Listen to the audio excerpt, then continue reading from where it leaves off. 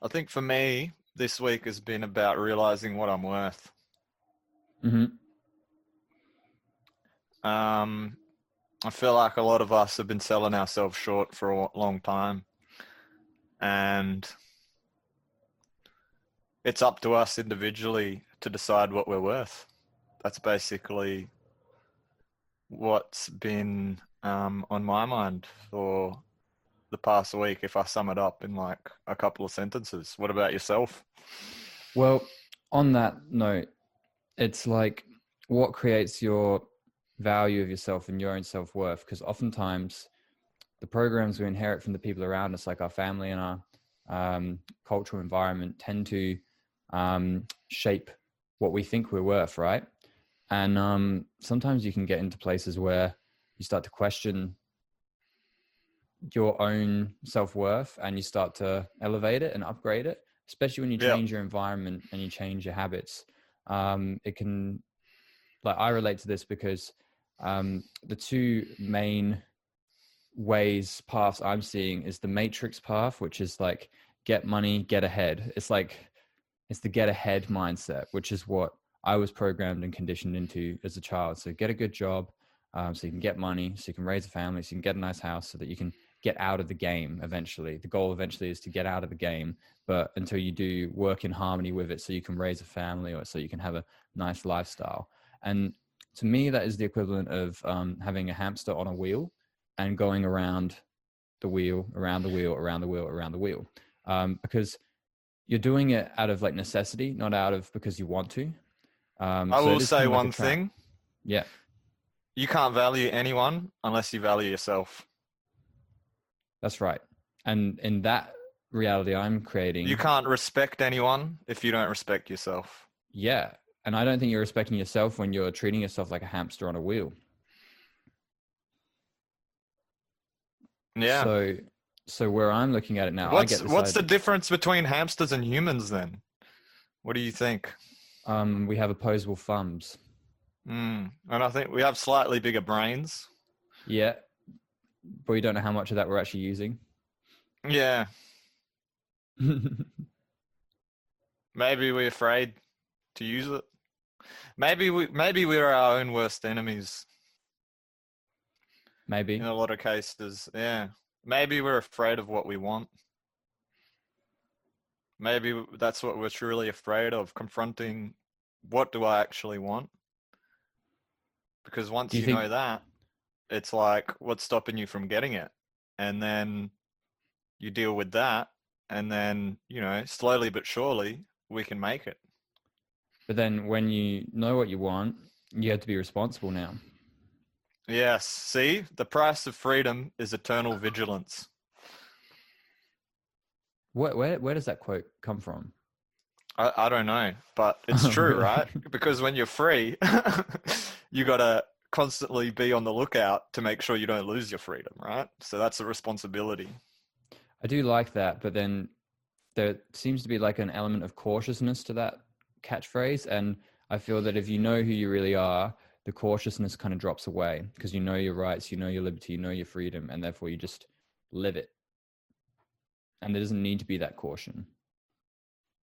It's almost like that's inbuilt. Yeah. I get what you're saying. It's like a natural state of mind for a human to be free. But at the same time, it's not something I believe that we have to claim it. If you don't take it, we do. Agreed. And there's a price for claiming it, and that is always being on the lookout and remembering why you chose to claim it, I think. Well, I heard an idea recently that apparently if you read the Bible and the subtext, like read between the lines, you see how Jesus deals with interactions. And oftentimes, allegedly, he would answer a question with another question, realizing that a question is often an invitation from someone else. And instead of taking on someone's energy or taking on someone's invitation that you don't like, because that would be, if you ever lost your freedom, it would be because you accepted something that you don't like.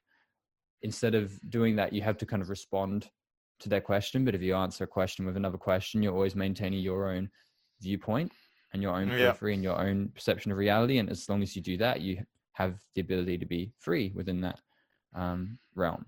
So yeah, it's like he taught us how to, and this parallels with like knowing your rights now in the 21st century, as you know, there are these new ideas that, you know, cops have more power now or something like that, or there's more controversy, there's more pandemonium in the air. So knowing your rights in this time, knowing how to deal with situations so that you're always keeping your perception of reality intact rather than taking on someone else's, is the epitome of freedom, I feel. But it's like a knowing. It's like knowing your rights and knowing that what they think, that's their reality. And so long as I maintain my perception of reality, I'm free and I'm clean. It's interesting, isn't it? Like, and the police and police state of Australia, like, is something we've been talking about now, reoccurring theme in the podcast. And I think it is, I believe we are in a state of war against the police state here in Australia, but that you can view that as like a positive thing. I think that they haven't, if anything, to me, it's been shown that they've gone to war with the Australian people, but there's something incredible about the Australian spirit. I don't see it as being crushed here in Perth. I don't know what nor in Melbourne. What's going on in Melbourne. And look, we are outnumbered here. We have no weapons. Is that the best you've got? Is what I'm saying to the police. That's a message from Nick. I like seeing it from both sides. I like seeing that these cops, I think a lot of these cops actually believe that they're doing the right thing and that they're doing good and that they're restoring order. And in a lot of ways they are. But I do think that they're taking orders, a lot of cops, you know, there is a hierarchical structure. And I think there's like a balance between order and chaos that we're self-organizing. It's like on the first day of high school, the whole social hierarchy gets organized. It happens really natural and no one thinks about it. It's just, everyone just like drops into that hierarchy. And it's like, when things become too ordered or tyrannical, you could say, then it's up to the collective consciousness to shift the balance and bring it back in, you know, enough chaos back in to balance it. And they're one and the same. And so when these little shifts happen, they're almost like little warning signs to kind of say, hey, let's balance the scales again. And, you know, that's what we'll do. So that's why in times like this, you can get intimidated or flustered, but you just kind of see, okay, there's like a correction mechanism that's occurring right now. We need to shift this balance to reach equanimity again. Which is why I feel really positive in this moment. And like I said before on the show, this shift in Australian zeitgeist has caused this new information about knowing your rights, about knowing how to talk to people, about basically maintaining your sovereignty has come to the foreground, you know, such as being able to reserve all your rights when you interact with a judge or a cop. You know, we won't go into it again. We went into that in the last couple of episodes. But yeah, so as a result, you know, as we go through that shift, you know, the new light emerges and we counterbalance. And that's like what we're always doing as a society. So I like to see both sides of the coin rather than, because I think a lot of us is tempting for a lot of us who aren't embedded in the system to attack the system rather than seeing that it's the best we could do at that point.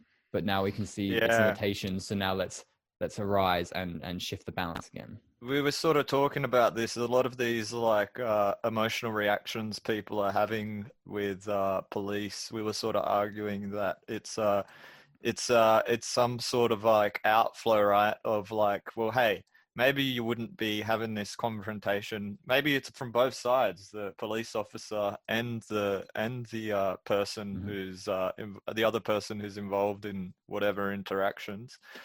They're probably imbalanced in other parts of their life. There's probably things going on with their family, other things, and this is how they're both letting it out. Hey, and maybe the cops are our best friends, and we're just afraid to admit it. I don't know. It can be. Cops can become criminals like that, and criminals can become cops like that. That's the reality. Yeah. When you see both sides. What's the difference? It's just the uniform that you're wearing, isn't it? Well, So I think understanding is the best way to approach these situations. So it's like what we do with prisons. Hey, when someone does something wrong, we put them in jail and we tell them they're really bad. Instead of kind of going, okay, what is going on here? Like, you're a brother or a sister to me in my society, and you've done something like this. Instead of blaming them, kind of seeing it's a collective I saw an interesting thing, right? The idea was about like, all right, so like, if we can't keep drugs out of prison, then what are we doing trying to keep it, like, what's the point of the war on drugs, right? A prison is the most like secure, like, sort of institution you can make, yet heaps of drugs go through them, right? So like, there you go. That to me is like the final nail in the coffin to the war on drugs. But you know, it's all about choosing your battles, right? I think that's what it comes down to, right? We all need to choose our battles. What are we going to fight for, and what are we going to stand for? What are we going to stand for? That is a good question. So I can talk about what's been really influencing me at the moment.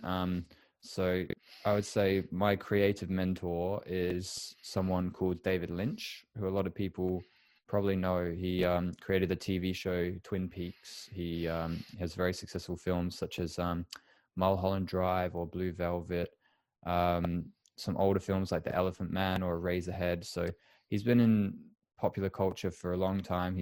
I'd describe him as an avant-garde filmmaker. He's very, very strange, his films are, at least. But when you hear him in interviews, he's very humble, very kind, very present man. He's influenced me on such a great level because there's a documentary about him in particular that I'm interested in called The Art Life, and I'm just midway through watching it for the second time. This documentary purports, through following David Lynch's life and him recounting his upbringing and going into his teens and his adulthood when he transgressed from being a student to being a painter to being a filmmaker. He talks about this concept called the art life that he inherited from a guy in his neighborhood who was a painter. And he said that as soon as he found out that his friend's dad was a painter, that's all he wanted to do. And he graduated from painting and worked into films because he was working with that visual form for such a long time. But to him, the art life was drinking coffee, smoking cigarettes, painting, and then he said maybe girls would come into it a little bit, and that's it. So that was the life he wanted to live. So when he got a job delivering prescriptions a couple times a week, that was just the money he needed to get a studio, which at the time was like $40 a month or something like that, and to buy supplies like his paints and his canvases and to eat, essentially. So for him, that's how he played the Matrix game. It was like, what is the minimum amount I need to do what I want to do? And so he'd really just dip in to do the work, and he's not even resenting the work when he's doing it, because he's like, this is cause and effect. This is providing what I need to do what I want to do. So his life and his mission, his purpose were mapped out. And I want to encourage this idea for anyone out there who feels like they're stuck in the matrix or trapped, or they feel resentful towards the fact that they have to go to work every day. It's like, you don't have to go to work every day. You know, you can live a different life. There's a lot of people who are resentful that they don't have a job to go to. Well, there's that as well. Damned if you do, damned if you don't. Yeah. All right. And it's like, I think what you're kind of describing to me is like the beauty of capitalism, right? So we can all, like, when we have some value to contribute, we can contribute. And for the value that you do contribute, you get compensated. If you're contributing value in the form of your labor. Mm-hmm. And when you receive that value, it's you decide what you want to do with it. Just like your boss decided what he wants to do with your labor, and he compensates you for that, right? And that's the freedom that it gives us, as opposed to I'm going to call it collectivism or communism, where what's exchanged is some sort of, I don't even know what it is. It's like it's not about your labor. It's about you signaling your virtue to the group. And history has shown it always fails every single time. So, and it's also to bring us back, because in my opinion, it's because you're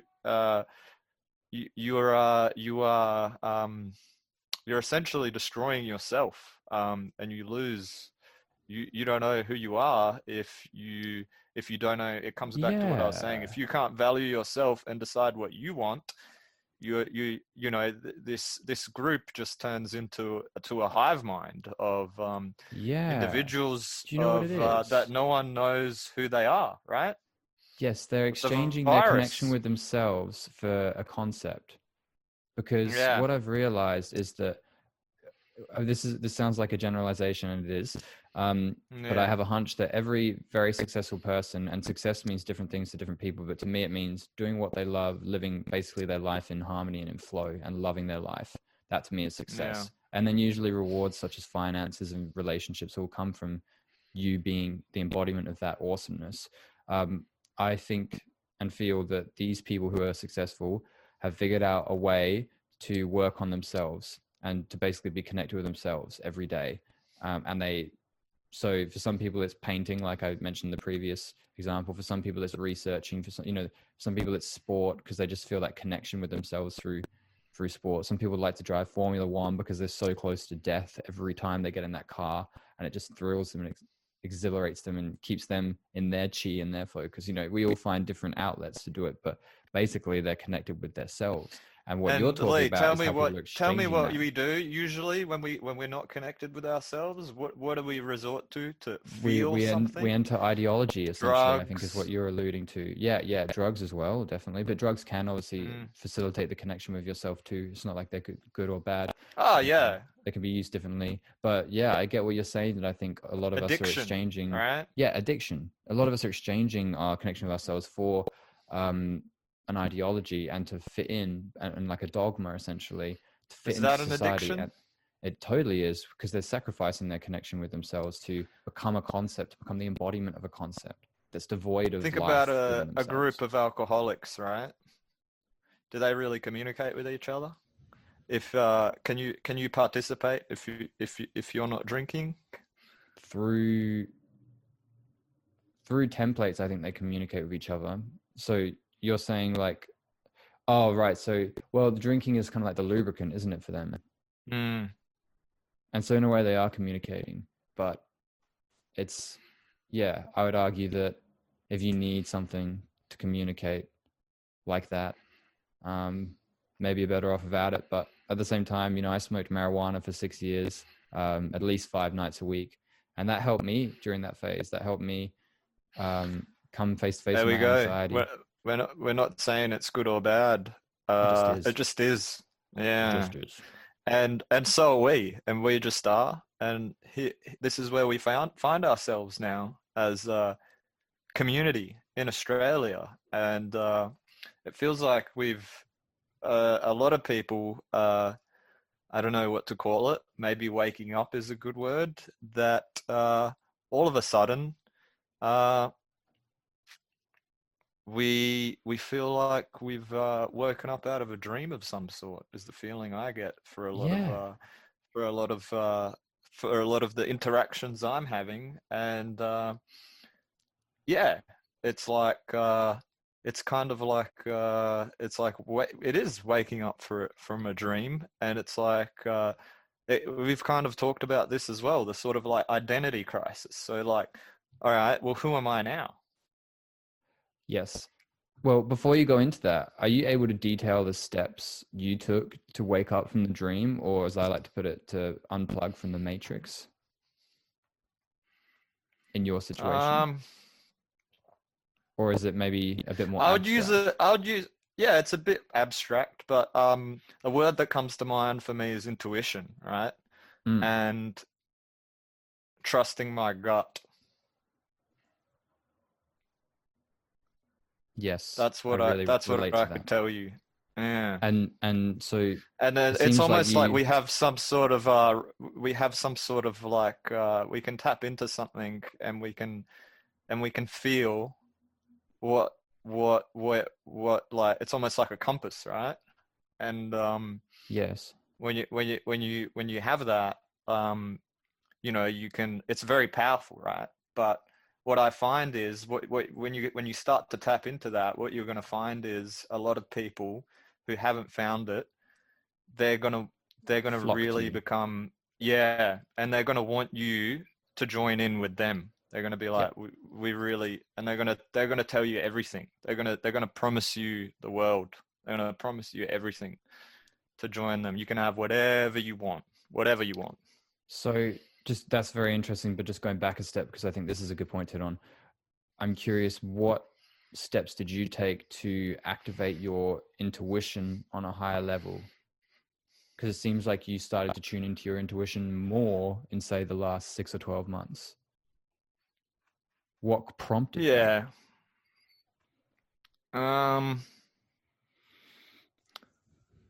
Was there a For catalyst? me, yeah, that's a really good question. Hey, I'm thinking for me, like I felt like basically for me it realized I need to put myself first, I guess. That's probably the Mm-hmm. best way I can sum it up in a nutshell. It's kind of Mm-hmm. like the idea of you know, you can't really it's kind of like the idea of you can only maybe the idea is maybe you can only lead a horse to water. Maybe it's like we can also it's like for me it's like a paradoxical thing, right, where like you can start to notice, and you can like start to notice you have an intuition, but instead of using that for yourself and your own like personal gain, you're going to start being like, oh yeah, I can feel it, but like I know everyone else can feel it too. And instead of you leading by example, I think for a long time we start thinking like, oh, you know, you can use it, you know what I mean, you can do anything. And then like it's kind of like a paradox you get stuck in, where you end up kind of like yeah, you kind of end up chasing your tail, right? Instead of just you know, if you feel like you have an intuition, just do what feels right to you.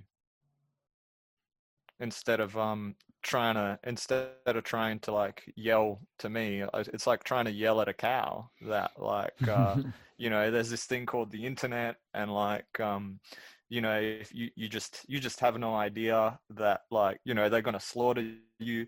Whereas, you know, why are you doing that to the cow when the cow's perfectly happy grazing grass, and like ignorance is bliss? And it's just like, yeah, that's true, you know.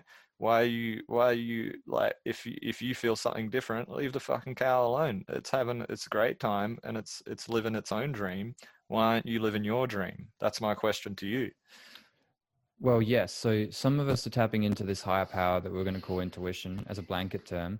Um, but it almost does involve, as you say, escaping from the hive mind in order to do so. And again, that's claiming your power, claiming your sovereignty, and claiming responsibility. And oftentimes it could be much easier to lean, on someone else, like a family member or a partner or a job or an identity or an ego or an idea. But then sometimes what happens That is is forged by other people, not by you. I think that's the exactly. main key, right? It's not something that you outlined for yourself and said, this is the line in the sand, and this is who I am. This is the ideas I value. And it's like, yeah, I could be wrong, but it's like, if you never like draw that sun and learn, if you never draw that line in the sand and say, okay, this is what I believe in here, you're never going to learn, are you? Because it's like, we all make mistakes, and it's part of learning. Hey, so until you Yes. start thinking from yourself, thinking for yourself, which is almost thinking for yourself is like basically a radical idea today. Yeah, but this is why, like, I think in both our cases, like, our house of cards fell down at different points. And in a way, this is like the blessing when this happens, because when you realize that you aren't benefiting anymore from leaning on certain people or certain ideals, what is left? And then I think you start to connect with that inner voice, that inner self. It almost feels like to me that we live in a simulation, or not almost. It does feel like we live in a simulation, and like we've got like a headset on, and this physical reality is that And we're that all simulation. we're looking at each other through windows and through screens, right? We totally are. And and yeah, it's like that's the world that we in right now, where our reality is built up through these screens, right? And it's like the powerful thing that we have is like to remember that you have a choice in what you want to participate in. That's a very powerful idea, to remember that you have a choice. You have a choice. Do you want to get up and go to work today? It's up to you. Like, you know what I mean? But then that's what we were kind of saying with that choice. If you take that choice, it's a big responsibility, because now It is. you have to decide. You can't go along with, let's call it, the autopilot program or whatever that you find yourself coasting along in, that, hey, you might feel comfortably numb in, but I think, like we were saying, there's a lot of yearning for yield, right? Yield was something we were talking about last week. And to get yield, you have to plant the seeds. And to plant the seed, you have to make the decision to plant the seed. Well, what I think we're talking about, using my rhetoric and language that I like to use, is spirituality, because I feel a great definition for spirituality is your connection with yourself, like your inner self. Like, it's Are we a godless people in Australia? I think we've talked about this before. Like, most Australians, secular. If you look at like the like, and I'm not saying if we can trust these like statistics, but like every now and then in Australia we have one of these like government statistic forms that people fill out, like, and like if you look up whatever, like, the thing is, most people will say, I think we almost are like a majority in Australia where people will identify as non-religious. And my question to you, is it possible to be non-religious, or is that void in our psyche filled with something else, and our church is just the shopping mall instead? We're trying to define the indefinable, you know, with the invisible, the omnipresent. So I don't know if the definition of non-religious according to Australia is agnosticism or atheism. From my experience, you still have to have faith. Yeah, you still, if you're an atheist, you have faith that there is no faith, which is faith. It's invariable. Exactly. A lot of the people I meet are open. They don't necessarily subscribe to a religious practice, but they do believe in a higher power, or that they could be a higher power.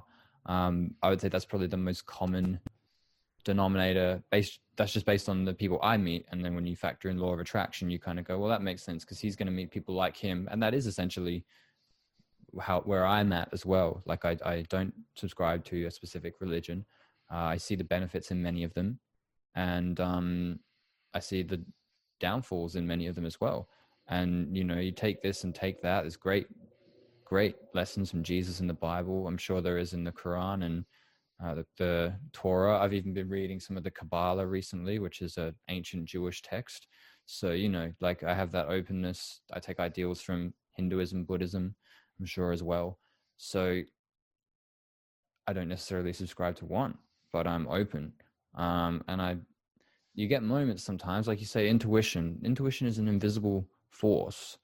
And there's just sometimes you just know not to go to that place that day, or, you know, you should go to that place that day. Or, you know, I should be doing this or that today. I mean, it can kind of convert itself into a voice that you hear inside of your head, but sometimes it doesn't even you might even see a picture inside your head. But it kind of gets converted into pictures and sounds, and it's information and energy being decoded into pictures or sounds that we can decrypt and then utilize. Affect our feelings. Yeah. But it is the non-physical becoming the physical, essentially. So, and that's the beautiful transferal that occurs with everything that we do, non-physical energy becoming physical energy.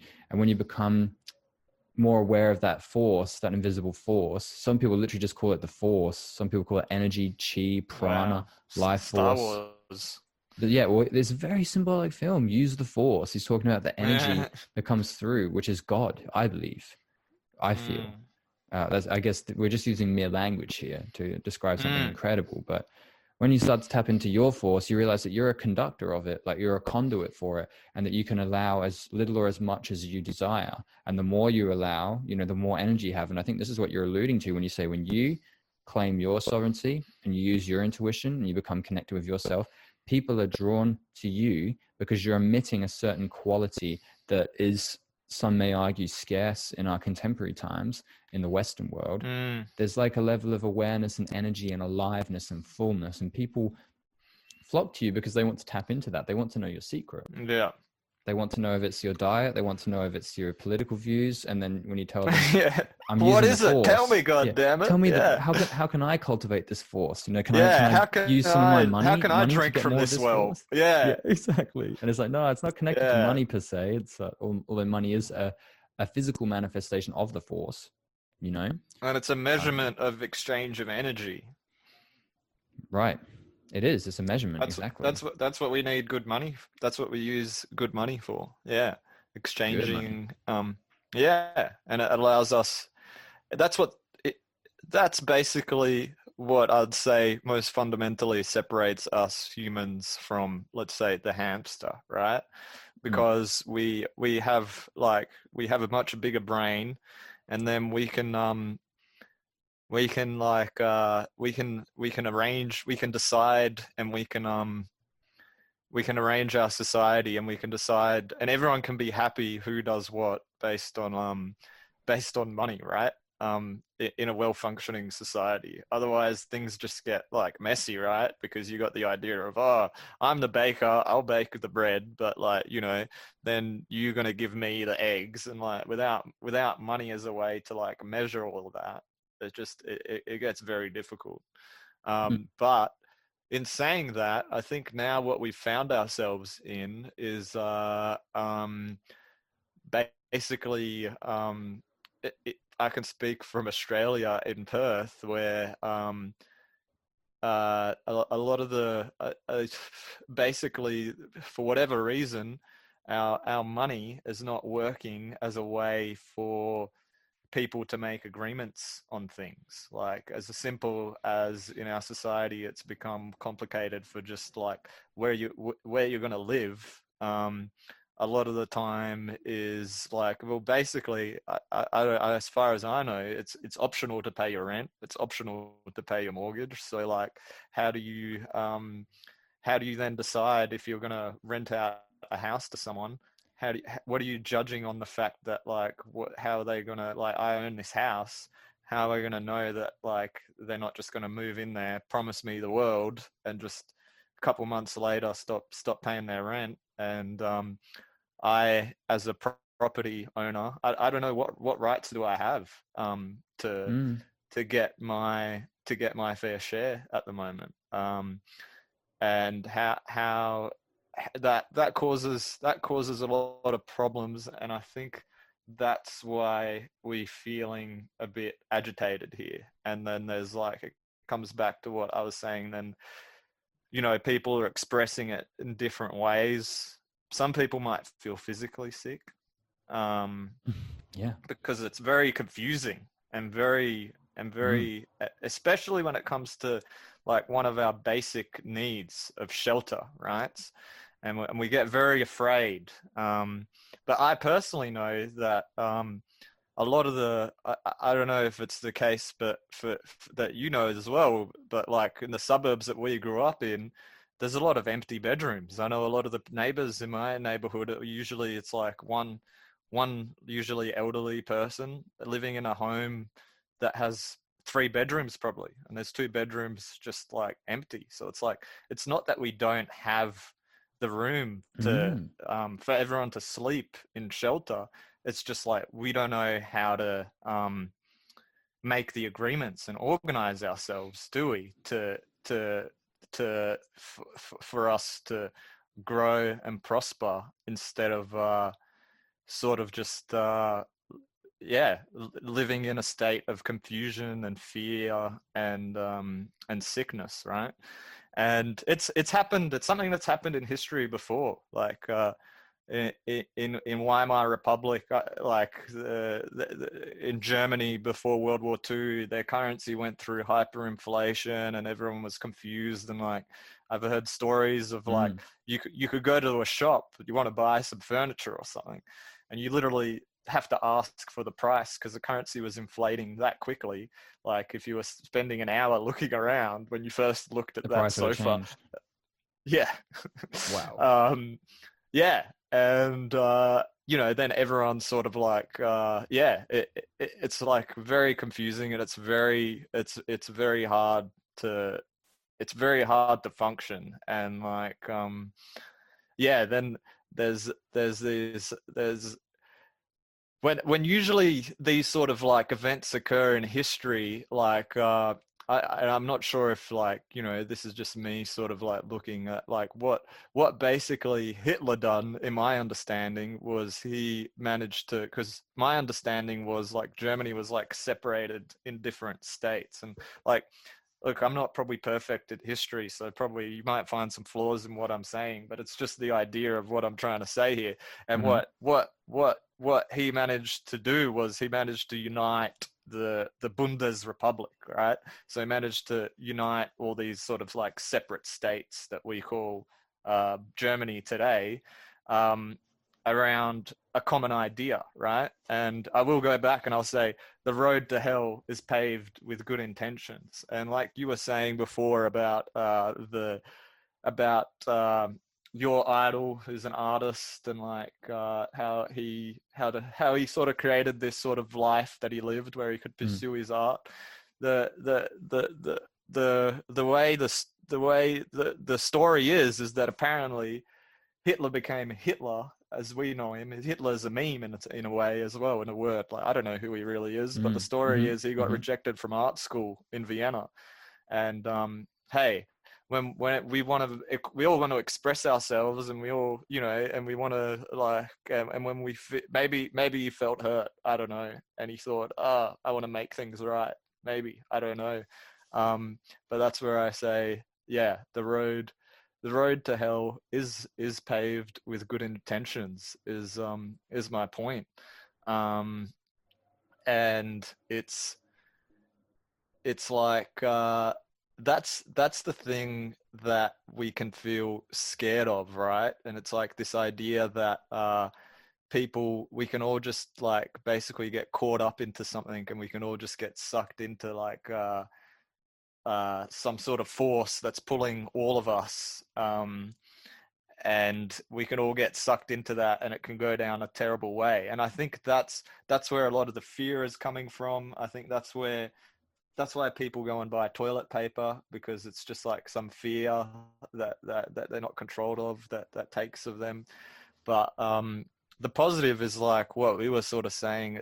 It's actually so simple to reclaim your sovereignty, right? And it's literally as simple as, hey, if you're listening to this podcast or watching it, and you don't feel comfortable listening to the shit I'm saying, and you're like, this guy's a fucking idiot, hey, right now you can write me a nasty comment and say, you don't know what the fuck you're talking about, Nick. It's fucking, what are you talking about?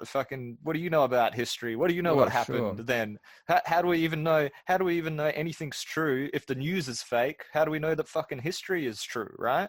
So shut up, Nick. Like, fuck you, and you could write all this abusive shit to me. And, or you could just like, you could close the laptop or the phone or whatever and go for a walk. It's totally up to you.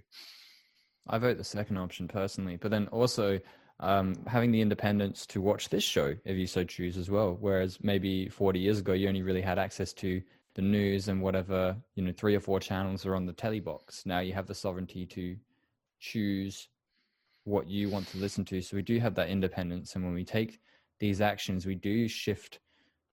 It's like the butterfly effect. Every individual action we take has sweeping ramifications on the collective consciousness. And that's why, through times of change, what I tend to do is focus on what I'm doing rather than what everyone else is doing. And I find that that's the best way I can influence people. And then if I'm influencing people, they're influencing people. Right. And if they're influencing people, they're influencing people. And then so if you've listened to this far, right, you're interested, you've found your energy, right? And you're tapping into it, and you're treating people how you want to be treated. But then it comes back to what I was saying. It was like, how do you when people notice it, and then they're going to start offering you the world to give that up and to join the club, right? Mm-hmm. And my response to that is fuck you, pay me. But what do you think? Well, there is fuck you, pay me, but then at some point there's a threshold where the payment isn't actually worth what you're doing. Because if you had to degrade yourself to live a lifestyle that doesn't suit you and doesn't cause you to thrive, it wouldn't really matter the amount of money. If you gave me billions of dollars, but I wasn't living the lifestyle I live, what am I going to do with that money? You know, pass it on to my kids? I mean, live in a house that I really like, but then like if I'm not happy, that house is really just a physical decoration in my life, you know, that doesn't really have an effect that's enough to cause me to feel good about my life because I'm going to this job and I'm drudging there and I'm not enjoying it. So there is that factor of like following the feeling and following your heart, which can just be a token phrase and not really interpreted into actual direction and guidance. But it's like you can reach like a balance within yourself, and you know, it's not just your mind, your emotions, but it feels like this ethereal concept called the spirit, where everything's in perfect harmony and you make decisions from that place. And so a lot of things need to be stripped back in order to get to that place. You know, like I often openly say that I feel depressed, and that's a revolutionary act because most people sweep their depression under the rug, and some people even take pills for their depression. But I think depression is quite a normal reaction. I think that's the magic word to get free drugs here in Australia. You just have to go to someone who's got the authority, and you just tell them the right words, and you can get packaged heroin or whatever the fuck it is. I don't know. Barbiturates and amphetamines. Yeah. Yeah. So you can have what you want. You can have what you want. We all can. We're all so spoiled in a lot of senses. And this is something we talked in about the previous episode about the homeless man has more access to information than the fucking rich king or whatever, the fucking Library of Alexandria or whatever the fuck, wherever all the texts were that the scholars would congregate upon and read and discuss.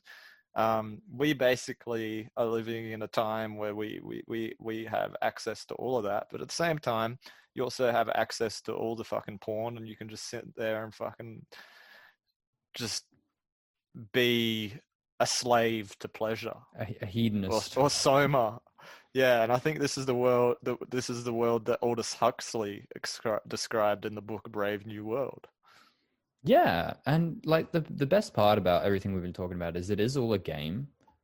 It is all a game. Like we will take the headset off at some point and realize that we are in a simulation. And what's really amusing to me is people are getting so excited about VR and such. And I'm like, okay, so you want to create a simulation within the simulation we're already in, when most people don't even really know how to operate and navigate through the simulation we're currently in, because we think that the simulation we're currently in is real. And it's not that it's not real, but it's that there is a reality that governs this simulation. And this is what we're alluding to, the force, the energy, the spirit, you know, and intuition is a component of that. Intuition is like they have this, I think it's the Vedic philosophy that there's 7 planes of reality, and the densest, grossest plane is the physical plane. It's where energy vibrates the slowest. That's why it's the densest. And then there's the emotional plane, and then the mental plane, and then the intuitive plane. And the intuitive plane seems to connect the higher spiritual planes to the physical, mental, emotional, lower, denser planes. Wow. So are you like the emotional plane? Is that maybe the thing I was sort of talking about before, when you're like, when we all have this anxiety where we're like worried that like, oh, I have to fit in the group, otherwise I'm not going to have any shelter to sleep under, you know? I'm it's like I'm terrified, right? And because of that, I can't feel anything in the intuitional plane, right? So that was the point I was making. It's like, how do we listen to that? And that's why I say, if I feel depressed, I don't try and sweep it under the rug. I try to say it. And like I said, it's a revolutionary act because people go, oh, you're depressed, you got depression, you got a problem. It's like, hang on. It's like, take my case, for instance. It's like, I've moved cities. I barely know anyone. There's changes. Some of the things that used to ground me no longer work. And it would be weird if you weren't. Exactly. Yeah. It would be weirder if I wasn't. And if I can just acknowledge that and go, okay, why am I feeling depressed? Oh, because I've been really using this as a grounding tool, and now it's no longer working. And then you kind of go, okay, so how can I remedy the situations? This is how the thoughts and the emotions are working in harmony, because you're actually listening to your own biofeedback. You're listening to your own emotions. And instead of saying, oh, I'm depressed, and take that label, it's like, consider it a warning sign, a guidance mechanism. Like some people like to call the emotions like your sat nav, essentially. So when you, well, there you go. Right, could you say if you're depressed, you're blessed? Well, yeah, because it's it's like the equivalent of those people who, those people who have that really unique ailment where, so basically, maybe our society celebrates numbness. We celebrate numbness. Well, I think so. If you feel anything, the point is you need to take something because you're feeling something. I think our vanity culture, our superficial culture. I'll hand it over to you to talk through. I'll monologue. I'll do some Shakespeare while you're fixing your mic. I don't know any Shakespeare actually, so I'm just gonna continue the conversation henceforth. There's like a vanity culture, and because it's so visual and superficial and visceral in some senses, people have figured out that they can sell an illusion, sell an idea through using visual means, like say Instagram, for example. I can lead people to think that I'm happy all the time and my life is excellent. And then there's certain virtue signals where if I take a photo in front of a Lamborghini, that shows that I've got some things figured out. If I'm smiling in every photo, or, if I'm a girl and I'm poking my bum out and stuff like that, wearing like a thong or something, it shows that I've got an exciting life. And there are all these little virtue signals that we build up, and the collective rewards those signals and people embodying them. But then oftentimes I got to meet a lot of Instagram influencers back in the day when I was running a business.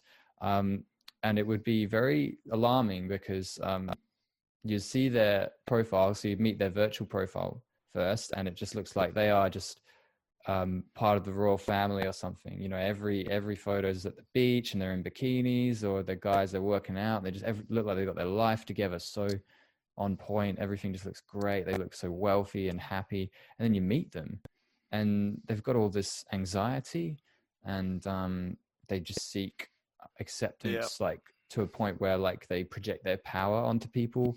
There's all kinds, I'm being general specific, but that was a really good learning curve for me, because I started to realize, even I get caught up in this vanity game where I project power onto people, that project this aura of, look at me, look how great my life is.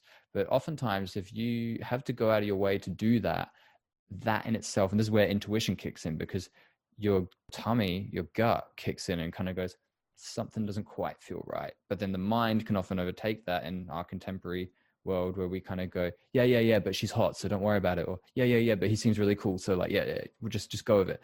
Whereas your gut kind of goes, nah, something isn't right. And this is, I think, part of being a balanced human being, when you balance your emotions and your thoughts. And it's a constant. There's no, I've made it. It's a continuous process. But when you live in that balance and that equanimity, you're able to tap into your intuition a lot more. So going back to that Vedic diagram of the bottom 4 planes of the 7 planes of existence: physical around the bottom, emotional, mental, intuition. Now, what they outline about this these stages is that it's not as if one is above the other, but that they're all interlinked. It's just when you write it as a model on a piece of paper in a 2D diagram, it looks like intuition is above the mind is above emotions, but they all kind of coalesce. But it's like when we balance our emotions, so when we acknowledge when we don't feel quite right, and then we look at the thoughts and kind of get that feedback and make the necessary changes to remain in homeostasis and in balance, then all of a sudden there's this access to this new world called intuition. Now, when you have that access, it's like a precognitive ability. And it's like those sci-fi novels you'd read in the 70s and 80s that was so prevalent, where all these people are walking around with precog, where they know things that are about to happen. They know, I got some great wisdom from a novel where you tune into something, and if you can really see it and feel like it's going to happen, then it's probably going to happen. And so it sounds really simple, right? But then conversely, if you can't, let's just say you're going to move out with some friends, it's like, oh, it's going to be amazing, but you just can't picture it. You know, your gut, when you're able to get to that level where you can listen to your gut on that level, you can start to go, okay, so the energy is not moving towards that version, that timeline, that parallel universe. So I'm actually moving somewhere else. And you can start to basically have this access. It's like you're in the control room of your life and you're able to see things before they happen. You're able to navigate this multiverse, because how I see reality is that there's infinite parallel realities lined simultaneously, and that we're basically navigating and dancing through them every second of every day. The idea that you could change parallel realities billions of times a second is an idea that's very tantalizing, because it allows you to see that you do have free will as you travel the hologram, but that if we access our intuition, we can essentially have a head start, have the ability to navigate the hologram to a point where you can choose, you know, the better choice time and time and time and time and time and time and time again, and live this life of flow. And that to me excites me, because I have sovereignty and I have free will, and I am using, you're basically using yourself to create the greatest outcome in the simulation. And that to me is fun. And that to me is why I'm less interested in using VR, because I haven't even figured out fully how to use this simulation yet, let alone going into a simulation within a simulation. You feel? Hey, I feel you. And I'm sure there's another alternate reality out there that exists where my microphone wasn't falling down and you didn't get a chance to deliver that brilliant monologue. Right. So something on the surface that seems negative, like your mic falling down, maybe pave way for something good. And that's the idea of there's never positive and negative, and it's not what happens to you, is how you react to it. It's like it's a perpetual dance. Life is a perpetual dance. And some of the greatest things that ever happened to me immediately stemmed from some of the most awful things that happened to me. But they were like you and I maybe would be a part of the status quo if we didn't have situations where you were very unwell and you had to claim your freedom, you know, through doing that. So it was like you being unwell, which was hell at the time, sort of became the best thing that ever happened to you, because it allowed you to see reality from a clearer vantage point, and it's allowed you to take, I don't like the word control, take control of your life. I mean, influence your life, be able to consciously influence your life. I think that sounds like a better way of putting it. You feel? Yeah, I get you. And it reminds me of, I'm reading some of the Gulag Archipelago by Alexander Solzhenitsyn. And in the How's one that? chapter, he described, full on book. Hey, I highly recommend anyone read it. Yeah, full on. It's a full on read. But anyway, one of the points that it reminded me of, where he describes when you get put in a cell for doing nothing wrong, that first cell, it's like your first love. You'll never forget it. And those people you get put in there with, they are like your family. Wow. And it's because they have a commonality that's so strong that it brings you together. Think about that. Hey, what you just said, it's very powerful words. Yeah. Very powerful. And here we are in this time where a lot of us maybe not feeling so good yet. Like I was saying before, I always go back to this. Historically, we have access to all the information. We have access to everything. It's just like, how do you use it? Like you were saying, is like maybe this depression that we're feeling, maybe this yearning that we have, maybe it's just maybe it's something that's telling us something. Like it's something that's there's a knock at the door, right? And maybe we need a maybe it's instincts, right? Because we were talking about the hamster and I was talking about the cow and stuff. And we say, yeah, look, we have bigger brains than these animals and we're a lot smarter. But maybe we still have a lot to learn from animals, in the sense that they know how to live, maybe in some senses more than us. Maybe they know how to live cleaner. maybe they don't get so distracted and caught in their head, because if you get stuck in your head, it can be a very perilous place to be if you get caught in feedback loops, for instance. Yeah, so that's it. It's like the power of our mind. It's like it's like a sword, hey. It's like our greatest weapon, hey. But it depends how are you gonna sharpen the blade, or are you gonna correct, become basically like a slave to it, right? absolutely And right. be There's the duality afraid, to and it. be afraid essentially of using your own capacity, It's almost like and being afraid of your own potential. It's almost like as species get more evolved, there is more potential, which is the blessing. But then with more potential, like you say, there's potential for it to go both ways. And I think that's what we're experiencing right now. You know, we're often really hard on ourselves as a race, like, oh, human beings are fucking destroying the planet. And yeah, to a degree that's accurate. But almost like, well, okay, we are like learning as a collective. We are the most advanced species on the planet, it seems. Maybe we're definitely not necessarily living in the most harmony. I was even just thinking about body technology and how, like, for a dog, when they experience something traumatic, they shake, apparently. And so the shaking is like basically letting go of the trauma in the moment that it happens, so that they can basically move on and let go and not necessarily hold a grudge. And then I often think about how humans deal with grudges and kind of go, oh, some humans, or especially when I was younger, I could definitely hold a grudge, and I could definitely resent someone for a long time. But then whose party does that poo on it? Poo-poo's on your party. That person's going back to their life, and you're holding a grudge. So you got to be the anchor for all of that dense energy. So let it go. So sometimes animals are equipped with evolutionary technology where they live maybe more in harmony with nature. I mean, I was just lying in the park yesterday, and the sun was hitting my face for 15 minutes, and it was heaven.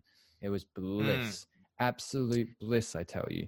I often go outside and I go for walks and things like that, but I don't often just sit and acquiesce in nature.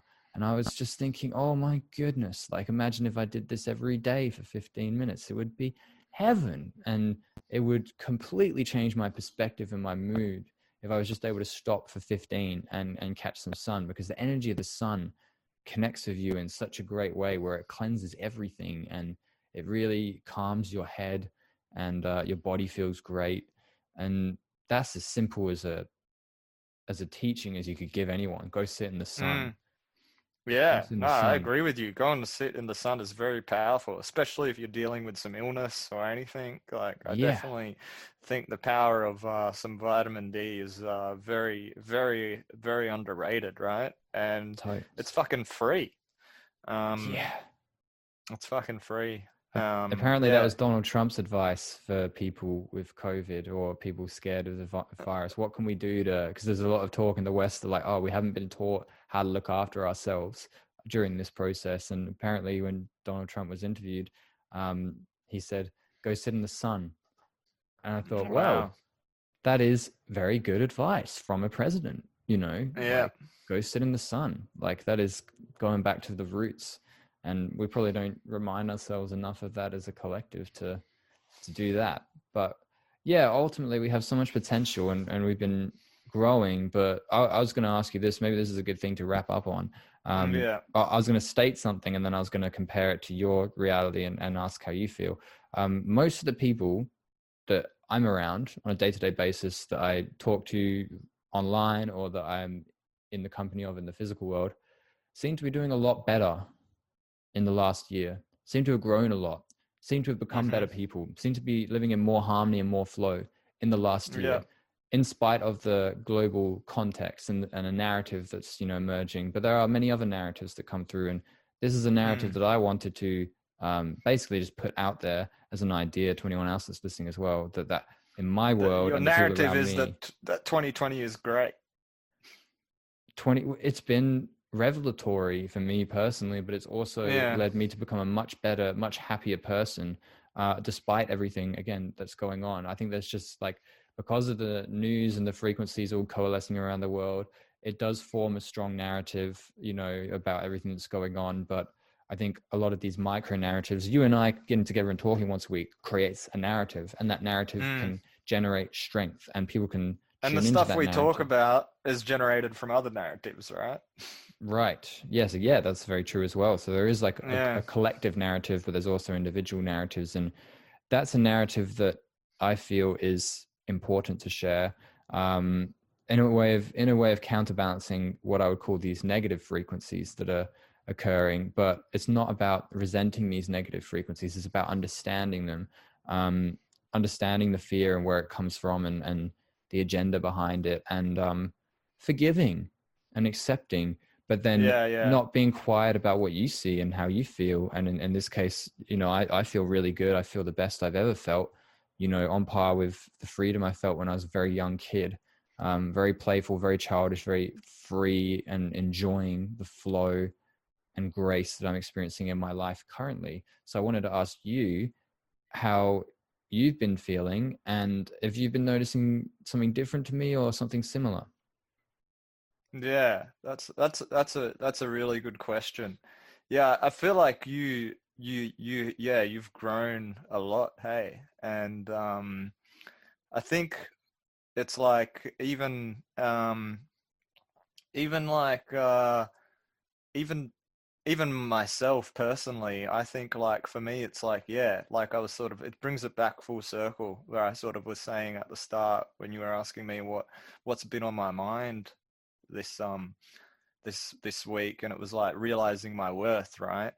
And it sort of comes back to, well, I think I've spent a lot of time trying to like measure it to external things, like it being money or like what other people think or like whatever it is.